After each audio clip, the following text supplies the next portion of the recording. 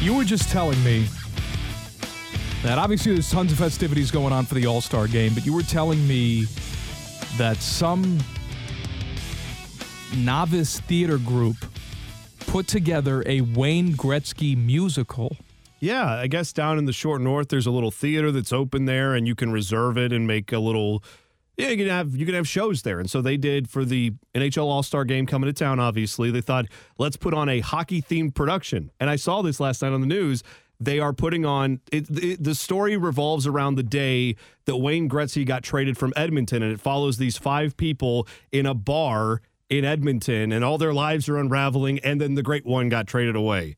So this is a play. You can go see it down. I don't remember the name of it. I think Do it's people have jobs and families? I don't know.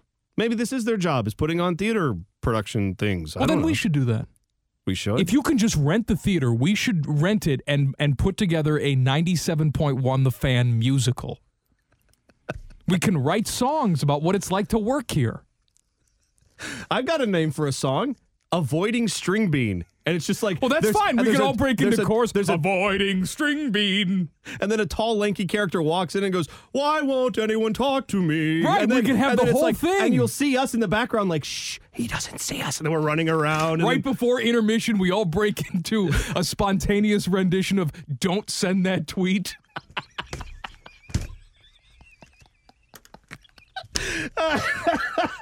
we can put together a pretty good musical. The day Red Dog forgot how to talk, and then it's just take 2 weeks off. Skip Mossick jingles are just Why can't I form vowels? we can do the whole thing. Hey, well, you know who the hero... What happened to Damon Bruce? We don't know. Fa la la la la. Why are his hands so small?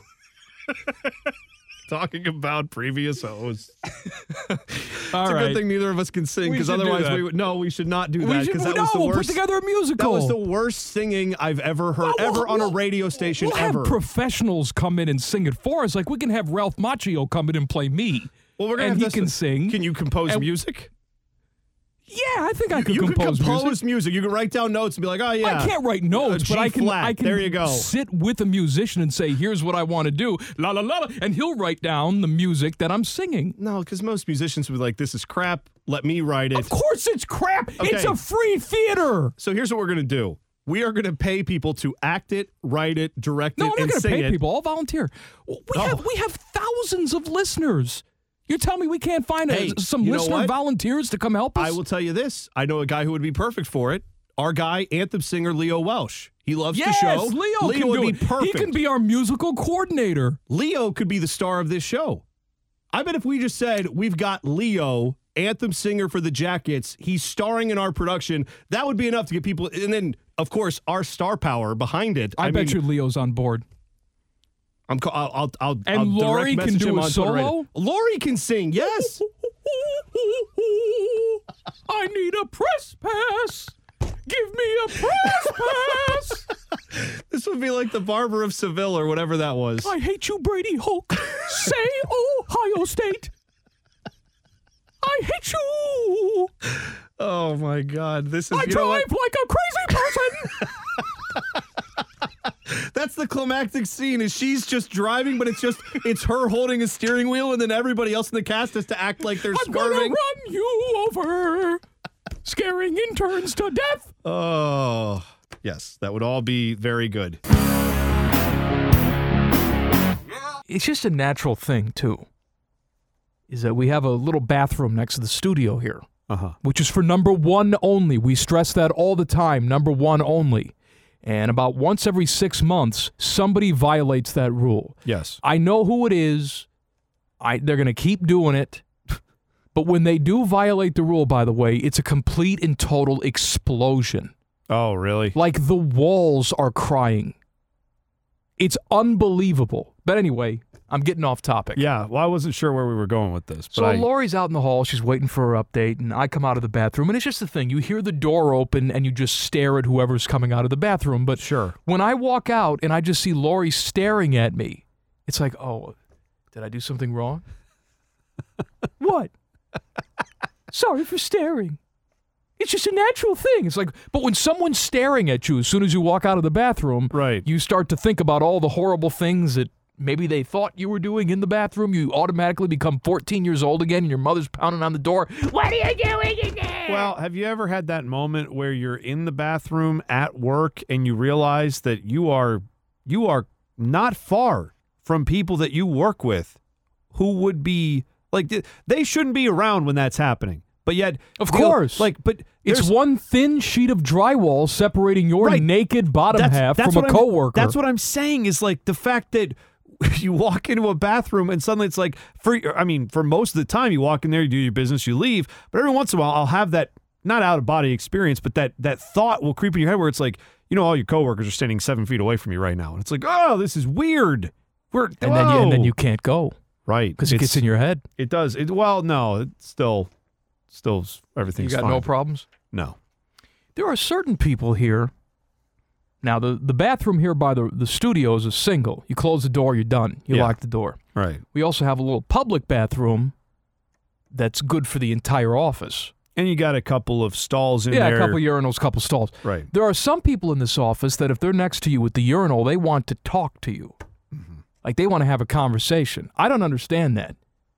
I've never got into that at all. No, I don't want to look at you. They turn their head looking at you. You don't have to make eye. First of all, we don't have to talk. Secondly, even if you have to talk, we don't have to make eye contact.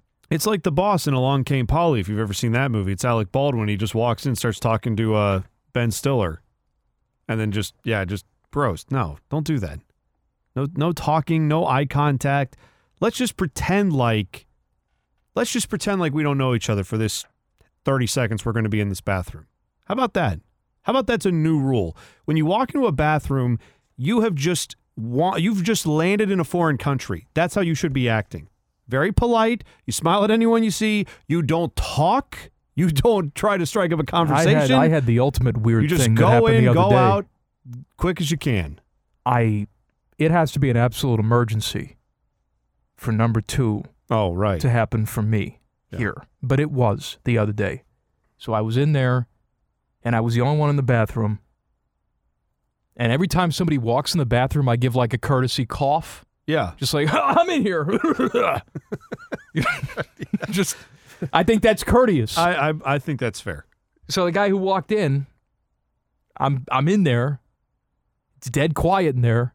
The guy says, "Hey, Mike, is that you? I recognized your shoes. Can I have a second?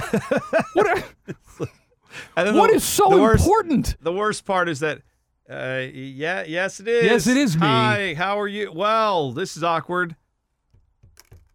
Again, why is there a door on the stall at that point? I think we should just get rid of all of them, I guess. The answer is because you want privacy. You don't want anybody talking to you, anyone knowing who's in there, anyone seeing what's going on in there. You want a little privacy in that moment, so respect the privacy of the bathroom. There was an airport that I was in.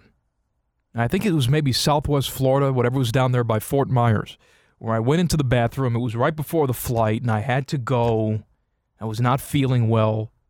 And the stall doors in this airport bathroom, there was like a 3-inch gap, even with the door closed, like on the side where the lock was. Yeah, I know what so you're talking about. So you're just sitting there, and you just see people washing their hands, and if you can see them, they can see you while you're just sitting there naked on the toilet. Because, of course, I take all my clothes off, shirt too. And then you turn around backwards so you have the little shelf area you can rest your arms in your head. Yeah, I understand. Sure. You get in there, you want to take your time. No, but that's the whole problem is I think the only thing that saves you there is no one wants to look in. Most people don't want to look in. It doesn't matter if you want to look in. You're just pass by and you're like, oh, there's some guy. You don't glance. I don't glance at all. Well, you don't want to glance? Dude, I'm telling you, this is the way it should be. If there is a dead body in the bathroom and I walk in, unless the dead body is at my eye level, plastered up on the wall, I'm not seeing it because I'm not looking down. I'm not looking around. I am walking to the stall, taking care of business, getting back out. I am not looking anywhere else except right at my eye level. That's it. It was so uncomfortable. And then, look, I'll admit it too. Sometimes you got one of those stubborn ones. Yeah. Where you got to stand up and wipe. Oh, wipe. I didn't know what we were talking about. That was the only part of it you had to do, standing up. I didn't know. All right, let's get to the thing, huh? Yeah. Every fan knows the right player in the right position can be a game changer. Put LifeLock between your identity and identity thieves to monitor and alert you to threats you could miss. Plus, with a U.S.-based restoration specialist on your team, you won't have to face drained accounts, fraudulent loans, or other losses from identity theft alone. All backed by the LifeLock $1 Million Protection Package. Change the game on identity theft. Save up to 25% your first year at LifeLock.com/aware.